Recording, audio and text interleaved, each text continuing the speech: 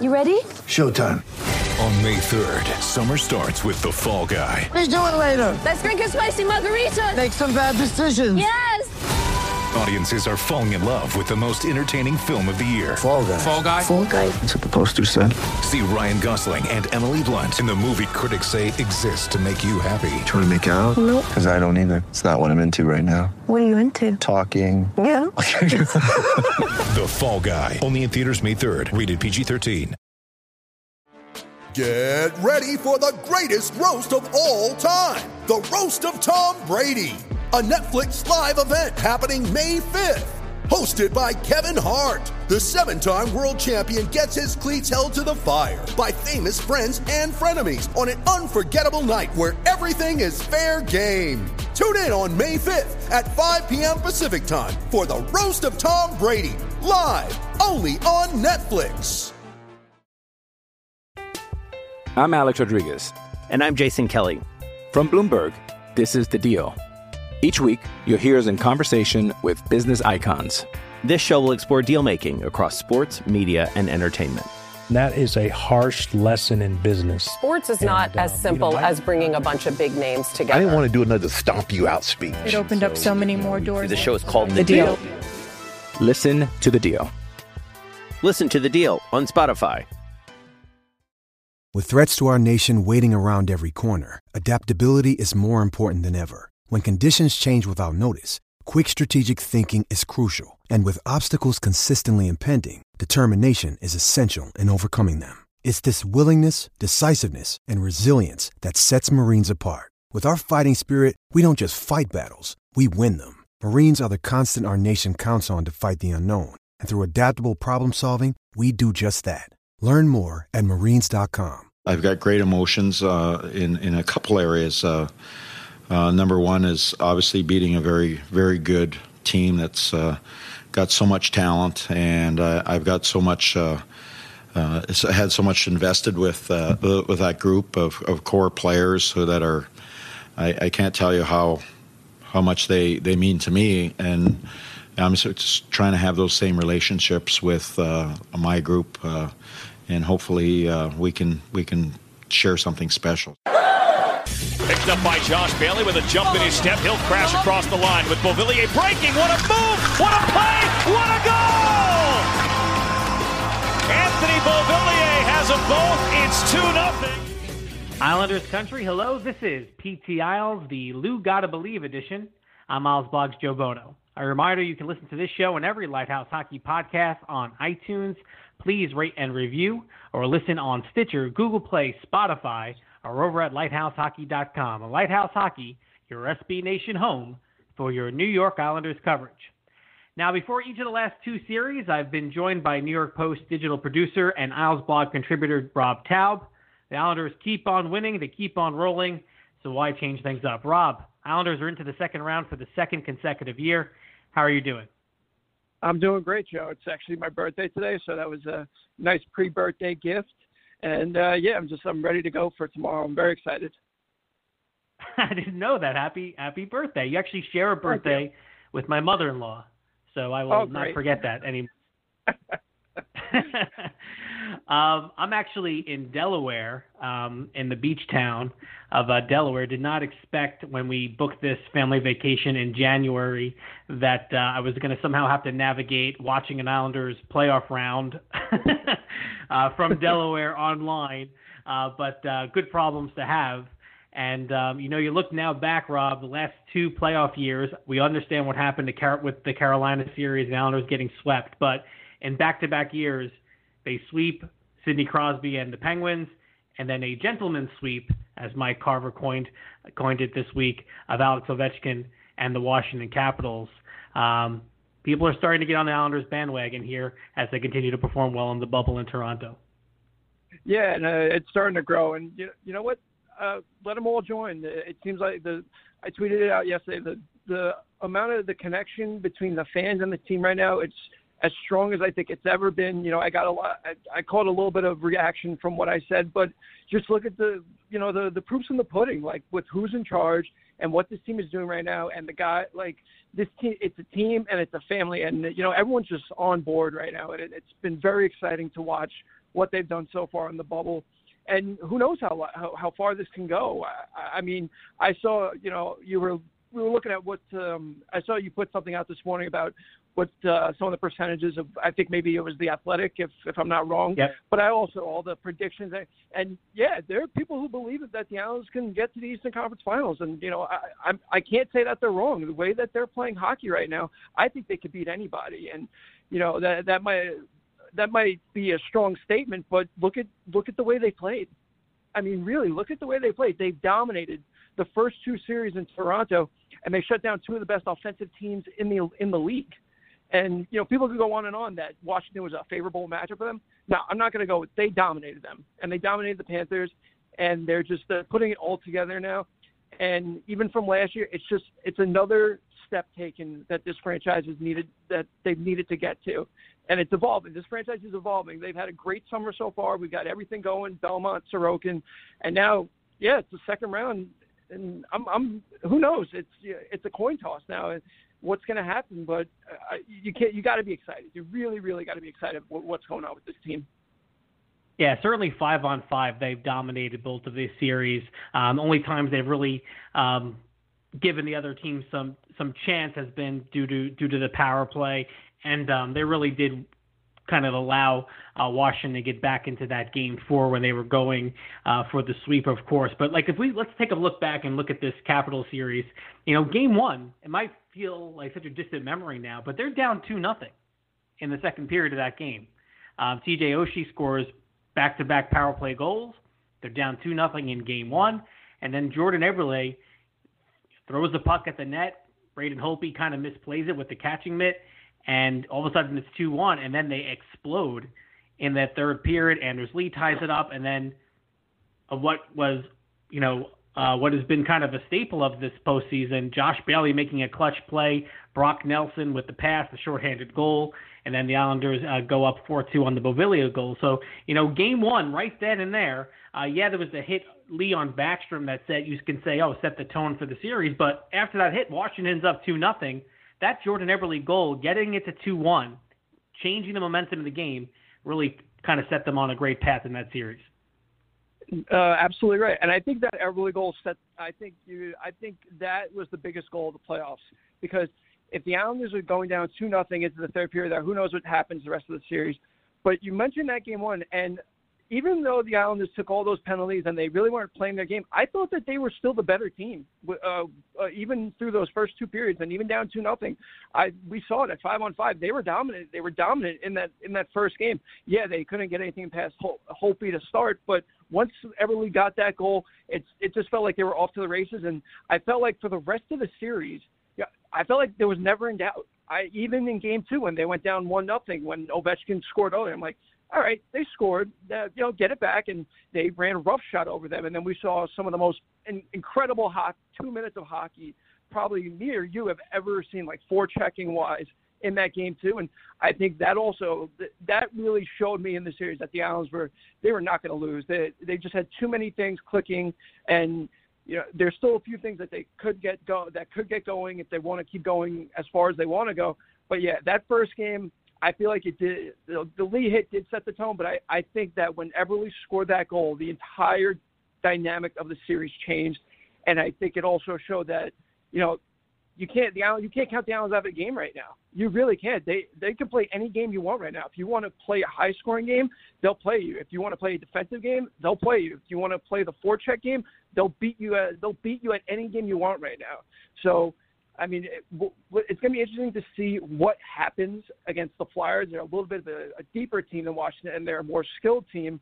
But you got to like your game. You got to like the Islanders' chances right now, especially after what you saw. Not even just the first game, but the other 4 games against Washington too. Yeah, we'll get into the Flyer series in just a little bit. You mentioned that game too, like you said, Islanders down 1-0. The Leddy goal, the Matt Martin goal. Then they bring it back between 3-2 on the second Ovechkin goal, and then Nelson scores, seconds later on the breakaway. So they just continue to respond. And then you mentioned that kind of dominant 5 minutes that led to the Cal Clutterbuck goal. And then Game 3, again, the Islanders take a 3-0 series lead on the Matt Barzal overtime winner, but Varlamov with the save on the breakaway. Otherwise, again, there's a couple, even though it's a 5-game series, and I agree with you, the Islanders outplayed Washington, a couple things here and there, and and that's how close these series are. It could have went quite differently. And then, I think, I missed the first period of Game 4. I was driving back from somewhere. I put on the television. Islanders are up 2-0. You're going, oh wow, they're gonna sweep them. And then they blow that lead. And I got a couple of IMs and DMs and text messages about people being a little worried, because the Capitals and what their pedigree is, and the fact that they are Stanley Cup champions on the other side. And there is always, as an Islander fan, there's that voice in the back of your head as to kind of imposter syndrome, whether or not this team can be exposed for what they are not or what people think they are not. But just like they did in the Florida series, they had the opportunity to sweep, lost Game 3. In this round, they had the opportunity to sweep, are up 2-0, can't close out the door, and then they come back in Game 5.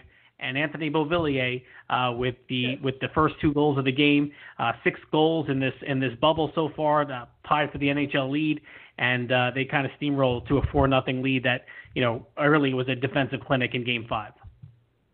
I think I said it on Wednesday after the Game 4 loss. I tweeted out, I feel like the loss on Tuesday might really benefit them the entire playoffs, because you can only keep going at such a high pace. And the way the Islanders were playing the first 3 games, they dominated Washington.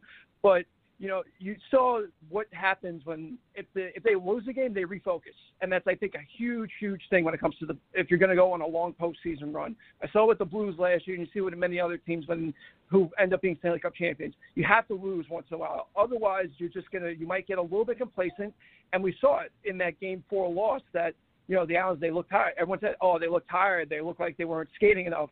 Yeah, they got to, they had to regroup, got to refocus.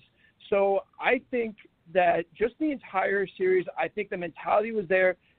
I didn't think they were going to sweep them. Anyone who thought that, and I agree with Barry Trotz, what are you really thinking? That's not going to happen. But I do think that them having lost the game, I think it helped them refocus and re-energize that, okay, it's not going to be easy. It's still not going to be easy. Even when we win, nothing comes easy in the playoffs. And, dominating a team at 5-on-5 is one thing, but you want to step on a team's throat, but you don't want to lose that sense of urgency. That's the biggest thing in the playoffs. Don't lose the sense of urgency, and I think we saw that in Game 5. The way they shut the Caps down after the 2 periods, because they were the better team. The Islanders were the better team again, but you knew the Caps were going to push in the third, and they gave them nothing. They shut it down, put the hammer down. Not to be ironic, but they did what they needed to do, and that's why they're on to the second round, and that's why who knows? That's why we don't know what's going to happen. This team, as much as people still want to, say that, oh, they're still not a skilled team or this or that, they're a very good hockey team, and they could beat you. And if you don't watch out, they're going to surprise. They'll do it. They'll do what they've done the first 2 rounds. Yeah, Barry Trotz said maybe in Game 4 those first 2 goals came a little easy for them. And again, I think, like you said, he's the type of coach, and we've seen it over the course of his first 2 years with the Islanders. Withstanding the last streak they were on right before the pause here when they were 0-4-3 and kind of winless in 7 games. Outside of that period, this team has always rebounded more times than not after a bad loss, after a disappointing effort, and we've seen it so far in both the qualifying round series against the Florida Panthers and, of course, this 5-game series against the Washington Capitals. And, of course, you had the subplot of Barry Trotz against his former team in this series, and I don't know whether or not we kind of expected the fallout to happen this quick, where the Washington Capitals fire Todd Reirden after the Islanders. I guess there's ramifications for losing to the Islanders in the playoffs. Todd Reirden fired by Washington GM Brian McClellan. And honestly, Rob, I don't know how Brian McClellan gets to make that call if you're running the Washington Capitals. The guy who pretty much says why they can't bring back Barry Trotz for 5 years, the horror that the guy, after winning President's trophies and then finally winning a Stanley Cup, wants to be paid like one of the top coaches in the NHL. You decide not to do that and try to bring back Reardon to duplicate efforts or try to kind of keep the same feel in the room, and it just didn't work out. That is a gargantuan type mistake if you're a GM, and somehow he's going to be able to, it appears, still select the next Washington Capitol coach after this. Yeah, it's hard to believe the way the whole fallout happened with the series. But, you know, I hate to say it, but you could see the writing on the wall from the series itself. Barry Trotz schooled Todd Reardon in every sense of the word, in every fashion, both on the ice and off the ice. Everything that came out of Trotz's mouth was the right thing, whether you want to disagree or agree. What Reardon was, you know, I believe that the Caps, I think that Backstrom hit really, really got under the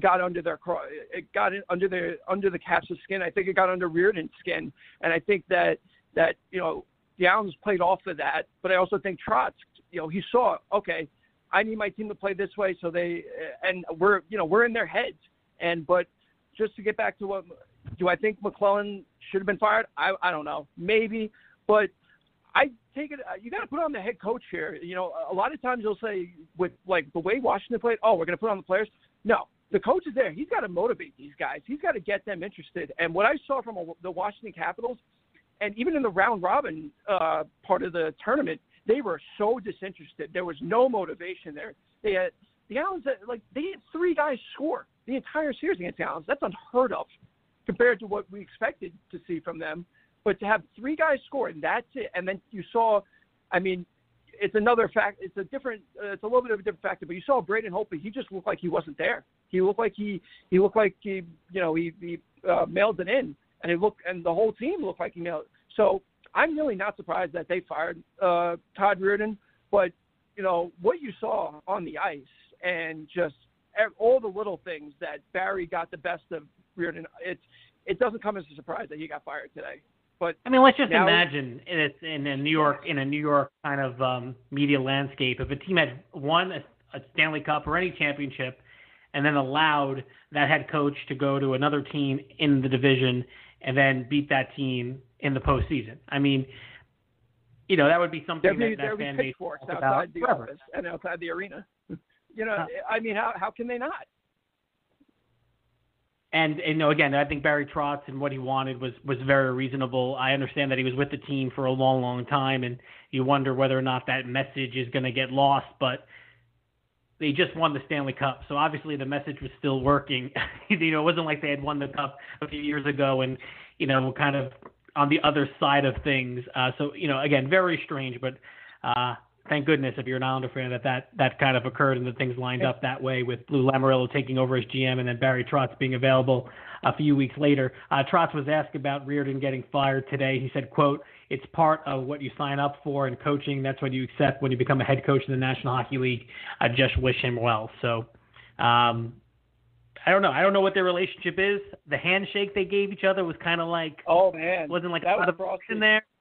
Right, I was, and that's kind of interesting, I think, right, when you think about, you know, the circumstances and what may have gone on between them. I mean, I have no information or have not heard anything about their relationship being icy, but if it was kind of like a mentor-mentee type relationship, you wouldn't expect that type of you also look at the way that sorry, Joe. You look at the way that also Trotz embraced all his former players, with, you know, whether it was Wilson, Ovechkin, or Holtby or whoever, and you got that sense that maybe the Caps they didn't, like, Reardon is just not their guy, and maybe Trotz was their guy, and I think it's a little bit of an aftershock, but you're totally right. Like I don't know what their relationship was, and I'm not gonna start to speculate, but. You know, I just now I read a tweet and someone said his response was it was amusing, but like unassuming, like that he wasn't broken up about it. So obviously there was something there, and I remember Josh Bailey saying, I think it was after Game 5, someone asked him, you know, did you want to win this one for Trotz? You know, because you know he was the Caps, and he said absolutely. That just showed you there was that little bit of extra motivation there. You know, from the coaching side, that, you know, we wanted these guys to win, and they made a statement doing it, which I thought was even more. I thought it was even better. And what happened. I'm just today, saying there has to be more to that relationship and how the pieces on the chessboard played out in Washington. Because imagine if Lane Lambert gets a coaching job, which we expect, I think, at any point. I think people were surprised he didn't land a coaching job after last season. Let's say the Islanders beat Lane Lambert's Washington Capitals next season. I'm just throwing that out there. Although, who knows, that could happen. I mean, I know there's a lot of other big-name free agent head coaches possibility out there. Peter Laviolette being one, of course. I don't foresee that kind of interaction at the end of a playoff series the way we saw it. And this is kind of happening in real time now. There was just a tweet from Neil Best of Newsday saying, amusingly unemotional response from Barry Trotz to the news of Cap firing Todd Reirden. Let's just say he did not seem broken up about it. So, again, nothing's ever been written, at least that I've seen, about kind of a strained relationship between those two. But obviously something else is there, because you would expect maybe a different type of response both after the series ended and upon the news of Reirden getting fired. Back with more in a moment. You're listening to PT Isles, part of the Lighthouse Hockey Podcast Network. I'm Alex Rodriguez. And I'm Jason Kelly. From Bloomberg, this is The Deal. Each week, you'll hear us in conversation with business icons. This show will explore deal-making across sports, media, and entertainment. That is a harsh lesson in business. Sports is not as simple as bringing a bunch of big names together. I didn't want to do another stomp you out speech. It opened up so many more doors. The show is called The Deal. Listen to The Deal. Listen to The Deal on Spotify. The Islanders winning this round and also means we say goodbye to Butch and Brendan as a 1-2 punch, as the Islanders games will no longer be carried on MSG networks. They'll have the pre and the post. But that also means that we don't get these MSG Twitter account videos of Brendan Burke calling Islander goals, which are fantastic. I know this, new type of view that has, recording the play-by-play announcers has been around for a little bit. We started to see it during the season with Brendan, but his reactions, Rob, during these Islanders goals, you just love it so much as a fan, right? Because there's an actual smile on his face as it's happening. It's kind of like it's a bit of disbelief. It's a little bit of joy. It's happiness. It's pride. It's being proud. It's all these wrapped up in one. And we are very, very happy. I was going to say, do you know that a Wolf of Wall Street gift, the one of us, he's like that, you know, that's what Brendan Burke is to Islander fan. He's one of us. And you're 100% right. The videos that came out of him calling the goals and the big moments, it was joyous. It was joyous to watch. He just adds that extra element, and it's going to be very sad. And hopefully he can be on the call for the NBC broadcast. I think I would kind of give Islander fans a little bit of comfort. If not, everyone will deal. But just his calls, it's just made this postseason that much more enjoyable. And him and Butch, I got the clip of Butch saying, "I want a goddamn face-off," which I thought was absolutely hilarious and just classic. But they just added those little elements that have made this postseason run so much fun. But yeah, I'm really gonna miss. It sucks that it had to happen. But if the Islanders are moving on and they're and they go as far as we think they can go, and we don't have Brendan and Butch to call it, I wouldn't be too broken up, because that means that they've that they're playing for a Stanley Cup possibly. So I'm split down the middle. I'm sad that I agree with you. I'm sad that we're not going to be able to hear them anymore. But the longer they go, the more that means the Islanders are playing hockey. I don't know. It's a weird way to look at it, but that's just how I see it. I remember. I know it's your birthday. You're in your mid-20s now. What are you, 25? I turned 26. 26. So you're a little young for remembering the actual '94 Rangers run to the Stanley Cup.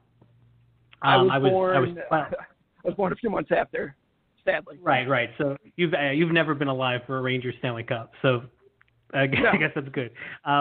Keep it that way. I was 12, so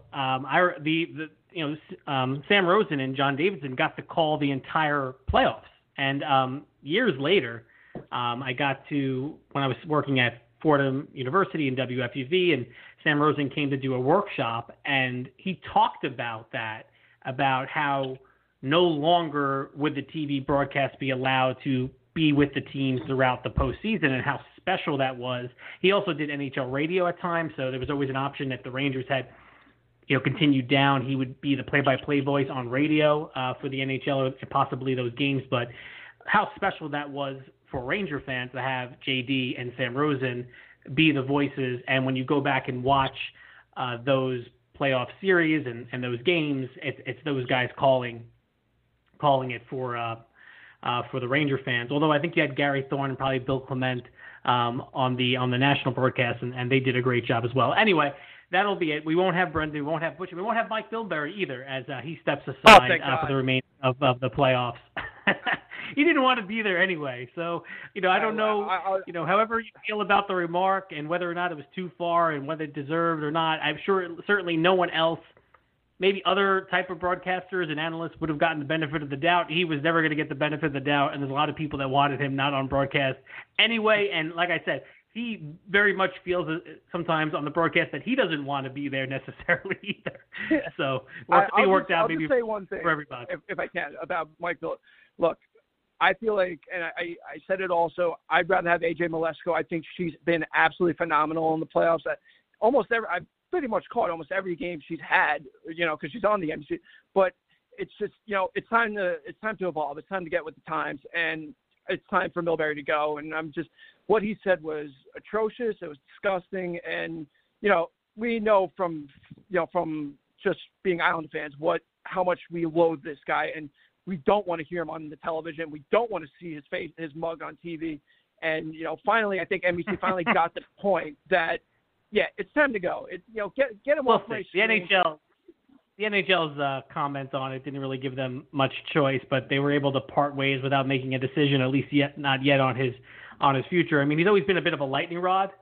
Certainly he was even before the Islanders ever brought him on to be the GM and head coach, right? He was kind of a very opinionated. He was hitting people with shoes. And for better, he created drama one way or the other with his comments, with his mannerisms, with the way he spoke about things. So I understand maybe why he's been around the game for as long as he has been on TV for those reasons. But I think most people, men and women, would like to look at Patrick Sharp anyway. You're not wrong. I know. I'm not. During the pre and post game shows, and there's lots of other options certainly for color analysts. He's never been a great color analyst anyway. He's better if he's going to do anything. Let him just do the pre and the post game and give his little snippet for 5 minutes and be done with it. No, I don't want him anywhere on my television. He can just go away. I don't need to see. I don't want his analysis. I don't want to hear him speak anymore. Sorry, he's the guy. I just can't do it. And of course, I said while Milbury is being remorseful, maybe he can also apologize for trading Roberto Luongo and Zdeno Chara. I guess he gets credit for drafting 2 Hall of Famers, but he also got to trade both of them as well. Anyway, let's move on to the series against the Philadelphia Flyers. Islanders beat the Flyers all 3 times in what seems a lifetime ago during the regular season. And that was really prior to the Flyers really picking up steam and becoming among the best teams in the Eastern Conference right around when the pause happened. And then they played so well in that round robin to gain the number 1 seed going into the more traditional 1 through 8 matchups. You mentioned it before, whether it be The Athletic, whether it be Newsday, there are a lot of people picking the Islanders over the Flyers, and I think it's just about what's happened most recently. The Flyers beat the Canadiens in 6 games. People thought they should have won that, in a 4 or 5 game series, and definitely should have played better in that series. Specifically, their top 6 forwards not performing very well, and then people are looking at the way the Islanders handled the Capitals. And I think that's why a lot of people are now picking the Islanders. But, these things could change in a dime, and they are a very dangerous team, especially if they get their top six going. Yeah, they are a very good team, and they're deep down the middle, and it starts with Sean Couturier, who is a Selke Trophy nominee now almost every single year. But, yeah, they've got firepower. They've got a very solid defense. It's really, for me, it's in goal where the question mark is. And I know that everyone is all high and mighty on Carter Hart, and, he deserves all the recognition, but he's still a rookie. And he's in his team is in a position now where if the Islanders can get to him, just like they got to Holtby and just like they got to Bobrovsky, even though those two guys have been around the block, but this kid's a rookie. And if the Islanders can get to him, I think they could break him easily. I'm not going to say what I saw against Montreal impressed me, but I saw some of the goals that he was letting up. I was like, Islanders could do. If the Islanders got to him like that, it could be a very intriguing series and one that could go in the Islanders' favor. But they're a well-coached team, and they still got all their big guns. They got Giroux, they've got Voracek, they've got up and down the lineup. But I think the Islanders can match them player for player, and I think the Islanders can roll four lines. And you did mention about that their top six forwards weren't as active in the series against Montreal. I don't know if should we come through in this round. Sure. But the way the Islanders play defense, can they neutralize them? Absolutely. So I give for people giving me jumping on the Islander bandwagon, how can you not blame them when if the Islanders are going to play their smothering defense and that boring style hockey and just shut down Philadelphia, where Philly is they're vulnerable. They should have rolled over Montreal. And I think they gave them more than I think Montreal gave them more than they could handle, but I thought Philly could have swept them, but it gives you that little bit of doubt that a team like Philadelphia, maybe they got a little bit disinterested. I'm not, maybe that's the wrong choice of word, but if the Islanders play a much better game and they play a much more structured game, I mean, if you would have put the Islanders structure with Montreal, I think Montreal would have won the series if it all came down to it. But that's a conversation for another time. Now, if the Islanders are going to win this series, it's going to be because they play their defensive structure and they have that intense forecheck and they roll four lines. And I think they have the better goaltender. I think Varlamov, he's on a heater right now, and I think he's found his game. And I think because Barry put that confidence in him and hasn't decided to, change anything. Even after the two losses he suffered, even though they weren't his fault because he played pretty well. I just think that he's riding a hot streak right now. And this show, if you have a hot goalie in the playoffs, it doesn't matter what team you're facing. You could go all the way to the Stanley Cup. We've seen it happen. But I like the Islanders' chances, and I get why people are picking them because I think they could. I think they are the better team on. I wouldn't say I think Philly's a better team on paper, but the Islanders might be the better team on the ice. Yeah, Varlamov hasn't had to be spectacular. He hasn't had to steal a game yet for the Islanders. I mean, he certainly made the big breakaway save in Game 3 that ultimately led to the Barzal goal to win Game 3 and give the Islanders a 3-0 lead. But he hasn't had to stand on his head yet. He's been very good. He's been solid. And, if the Islanders are playing their way defensively, structure-wise, that's all you really need from your goaltender because you're going to limit the high-danger opportunities. As far as Carter Hart, listen, it's an easy narrative for the media to say, experience, I can see him get rattled. He hasn't played in this situation before. That's fine. But, I mean, how many months removed are we from, Jordan Binnington winning the Stanley Cup for the St. Louis Blues, right? So experience can mean a lot, but also a hot goalie playing with confidence will outweigh the experience. So certainly I think early in the series, if the Islanders can get to him and you kind of shake that confidence a little bit, perhaps all that in the narrative will be true, but you can also see a scenario where he plays very, very well and, carries the Flyers to a series win the way he's played, most of the second half of the regular season. And listen, we even saw with the Blues too. Binnington is a superstar in the making, rookie that takes the team, comes to the NHL in January, ends up leading them to a Stanley Cup. And then, he's getting, pulled for Brian Elliott during this past series, and they pull him in a kind of a must-win scenario, and he doesn't play well. So you don't want to read too much into that. Overall, though, I think for me, Rob, what's going to be key in this series is can the Islanders continue to get that production from Beauvillier, from Josh Bailey. The top line has been fine. I was going to, yeah. I don't know if you saw, there was a tweet from Mike Kelly from NHL Network that the Pajot, Komarov, and I think, I forgot who else, that their percentage of high danger chances and possible scoring is in the top 3 in the league right now. Wow. That line, not the Bailey, Beauvillier, and Nelson line. No, the third line with Leo Komarov. That just shows, but even again, and Brassard. There we go. Thank you. That just shows you, though, that if the Islanders could get scoring and they get even a smidge of that production from that line, as compared to the other 3 lines, they can win the series. And I still. Oh yeah, without question. It's always Islanders. It's always 4 lines rolling at the same time and getting some type of offense. Get somewhat hot, right? Get some line combination going. At a certain point. It doesn't have to be top heavy where you always expect everything from Everly, Barzal, and Lee. You might have, certain games where the third line chips in, where the fourth line chips in, where you get a goal from the second line on the power play, whatever it may be. That's the Islanders' MO. I'm just saying, they got tremendous production from Bailey and Beauvillier these first 2 series.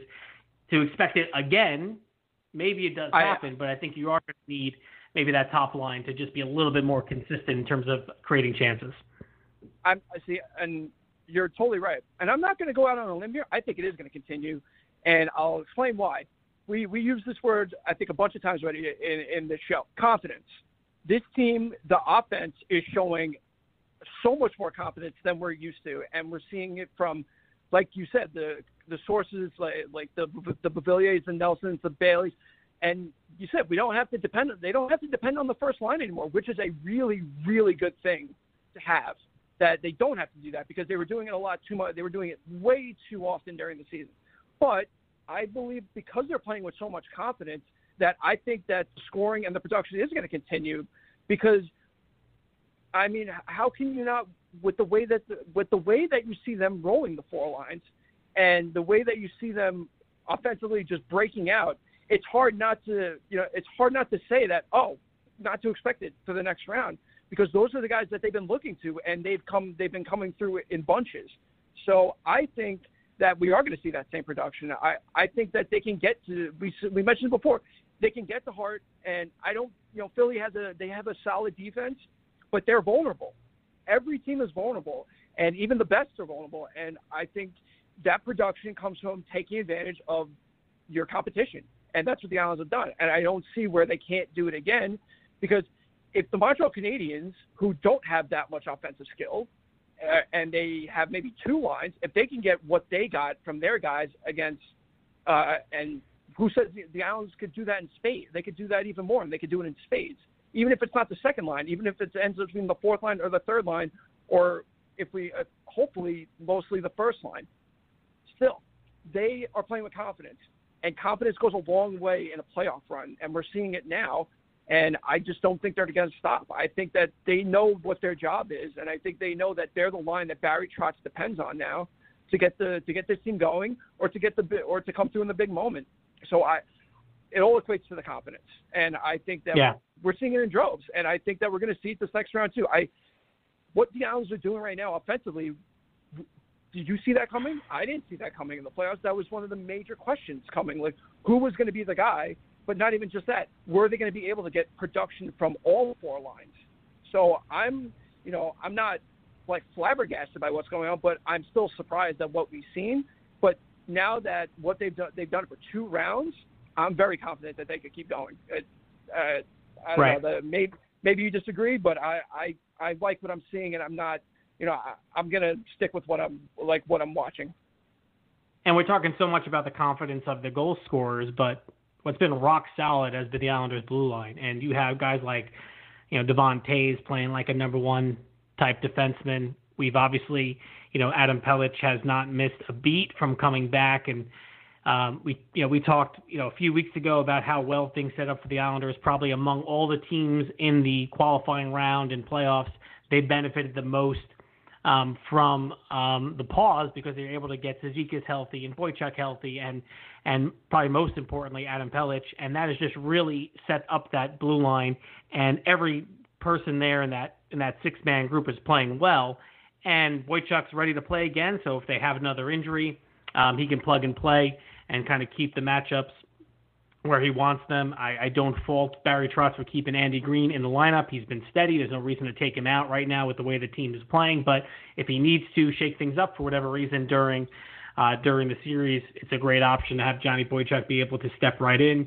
And we've seen Nick Leddy. Nick Leddy made the gorgeous pass on the Barzell goal in Game 4. He scored the big goal on the perfect shot in Game 2. So he's played well offensively as well.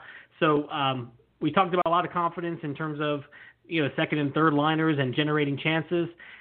We're not talking a lot about the Islanders' blue line because that's how steady they've been. They've kind of been like an offensive line in the NFL, right? The game ends and you're not talking about any miscues, any blown assignments, any bad decisions. They've just been stellar throughout, have the New York Islanders' blue line. Just want to talk quickly about the other matchup on the other side of the bracket. This is lining up pretty well for the Islanders in terms of matchup, right? Because, listen, the Flyers are the top seed for a reason, the way they played in that round-robin tournament, the way they played towards the end of the year. But certainly, most people would look at Boston and Tampa being the top two teams in the East, and they have to battle each other for a spot in the Eastern Conference. We all know the Tuukka Rask situation, so Jaromir Halak, our old friend, will be in the pipes. Who do you like in that series? I like the Lightning, and maybe on one sense because I don't want any part of the Bruins for the Islanders. I've said it. I could say it to the cows come home. I do not want any part of the Boston Bruins. And even during their series against Carolina, when they look like they could be had this year, and then they turned it on. I'm like, okay, now I realize again why I don't want any part of them. But I like Tampa in that series.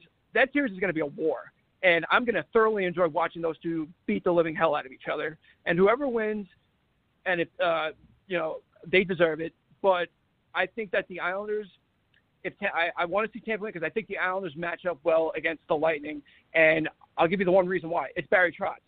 Barry Trotz there's something about his coaching style against the Tampa Bay Lightning in the past 4 or 5 years where it seems like he knows that team. He knows their style. He knows what to expect. He knows how to game plan, and he knows how to outcoach John Cooper.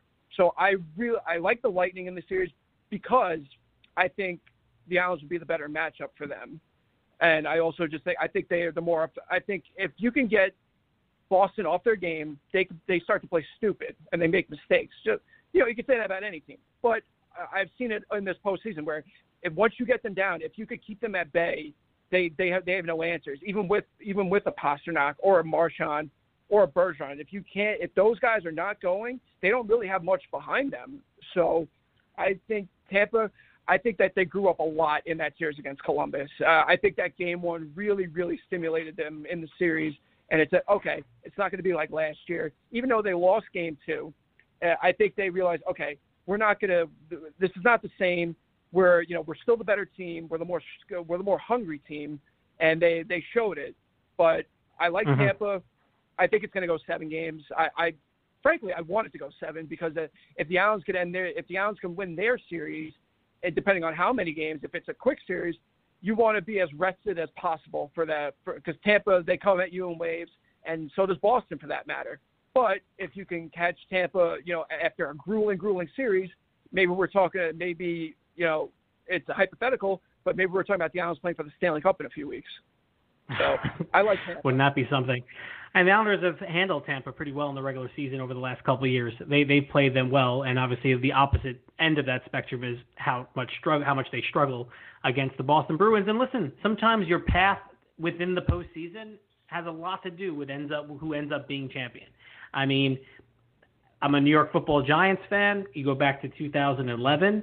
I remember watching the Saints play the 49ers in that divisional round game in San Francisco where it went back and forth and Alex Smith scored on the bootleg, if you remember, and then New Orleans scored and then he threw a touchdown pass to Vernon Davis to win the game.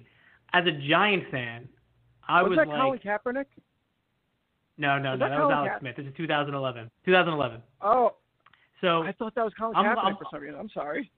No, it was Alex Smith. So I'm watching that and going, as a Giant fan, I'm like, if the Giants have to go to New Orleans, they're not going to beat the Saints in the Superdome, right? But when San Francisco won, you went, if the Giants could beat the Packers, I could see them beating San Francisco on the road.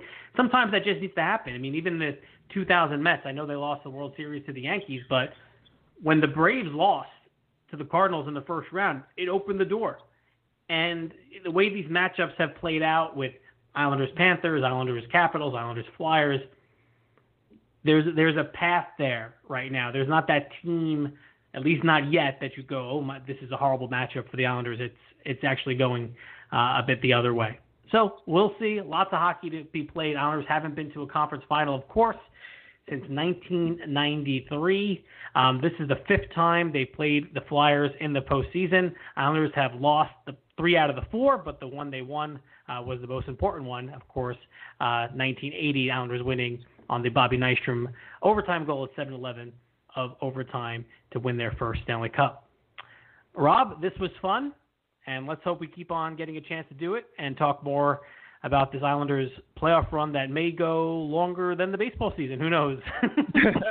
Absolutely. You know what? I'll just a message, just for Islanders, enjoy this series. Even if they don't come out on the winning end of it, this franchise they're making a statement right now that they're on their way to, they're doing something special. And, this is the second time in 2 years they're in the second round, but as many people said, the expectations are higher now. And that's a great thing for what this franchise is turning, they've turned the corner, but this is different times now. This is expectations. We expect them to win, and we haven't had that in a long time. So, if they lose in this series, I wouldn't get too down about it. But if they win, oh man, you think that the ride's been fun so far. Just wait until you're playing for playing in the Eastern Conference Finals as a possibility. So let's just see. We'll see what happens, but just enjoy. This ride it's been enjoyable so far, and who knows what's going to come next. That's all. That's really all I can say. Islanders have been a Final 8 team now for 2 consecutive years. So, that puts you in the top third of the NHL. I know it probably doesn't feel like that to a lot of people nationally, but that's the truth. They've been in the Final 8 of the playoffs for each of the last 2 seasons, and we'll see whether or not they get to have an opportunity to play for the conference finals in the next round. Rob, thanks a lot. We appreciate it, pal. Talk to you soon. Appreciate it. Thanks. So that'll do it for this episode of PC Isles, Islanders and Flyers. Game 1, Monday night at 7, and then back-to-back games 2 and 3. Wednesday, get the excuses ready. 3 o'clock start. Thursday at 7 o'clock, and then game 4 at noon. Games 5, 6, and 7 to be determined. As Rob said, enjoy it. It's been a fun ride, and let's hope it goes a little bit longer. We'll talk to you next week, Islanders Country. Good night.